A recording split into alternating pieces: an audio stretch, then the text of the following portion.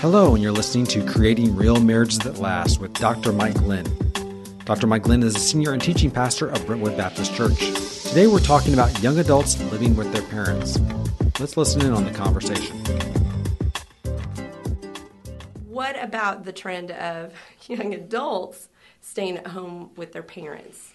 You know, that's wild that they've, that question when I was growing up, that was never even entertained. Mm-hmm. That I would move back home.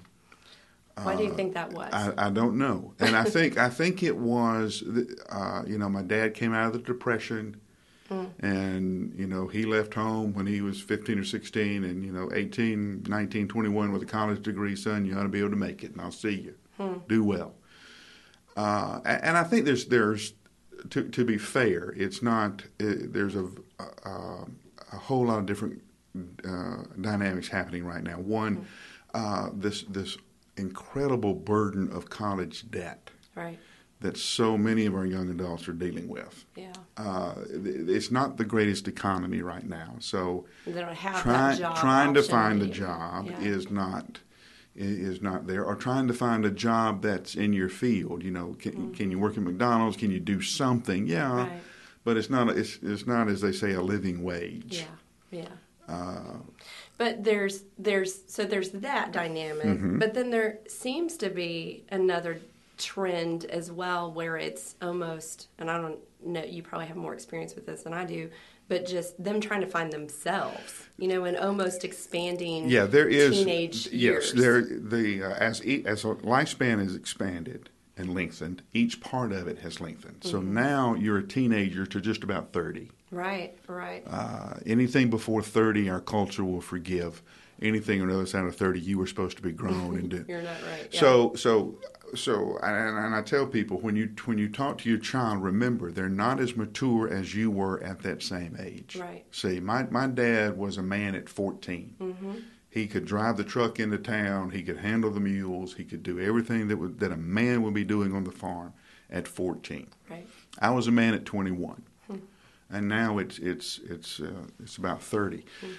So you have the slowing of the maturation. The kids are maturing much slower than they did in previous generations. The second thing is you have immature parents.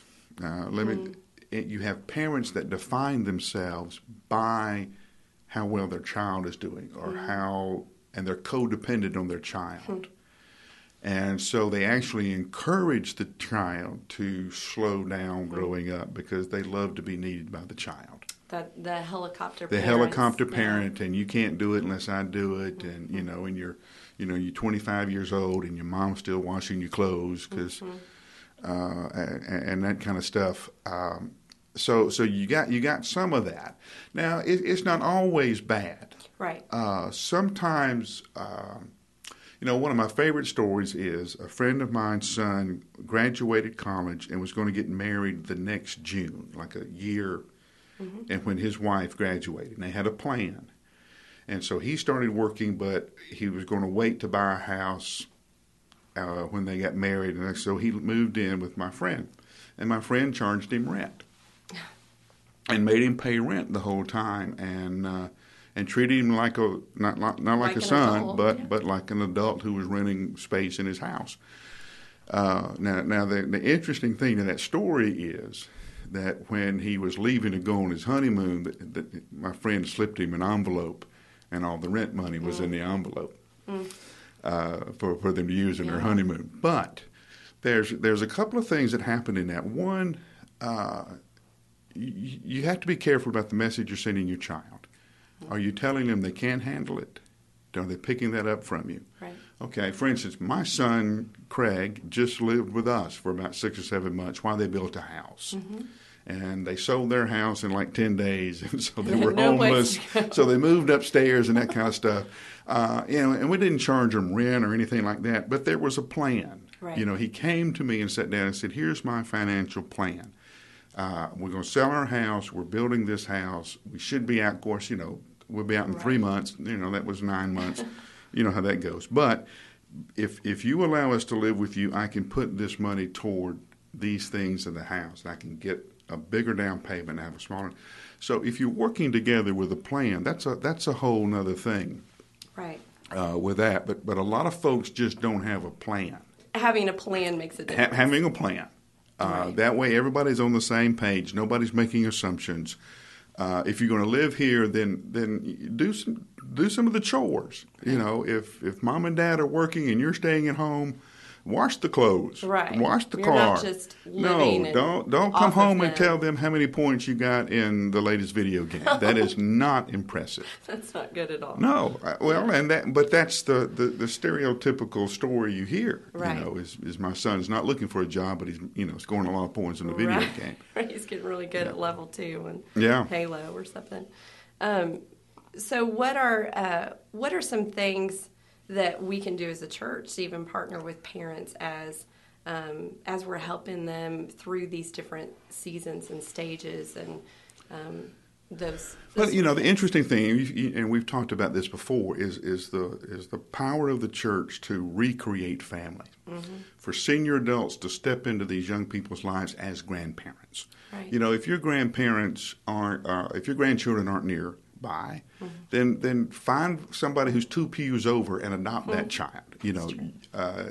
Scout is fortunate mm-hmm. in that he has a church full of grandparents. Yeah. Who see him that way and who will protect him that way. The poor guy's got eyes on him everywhere. Not a chance. It's not. Well, there's not, and that's a good thing. And he'll complain about it, but one day he will realize how much people have loved him. Right. And that we're not going to stand by and watch him cross a line without stepping up and confronting him about it. And that's good for him, and it's also good for the grandparents that are adopting. It's also good for grandparents. Right. Because you have so much to give to this young fella, and Scout has so much to give to us. Mm-hmm. I've been here pastoring this church now. I'm going in my 25th year. Mm.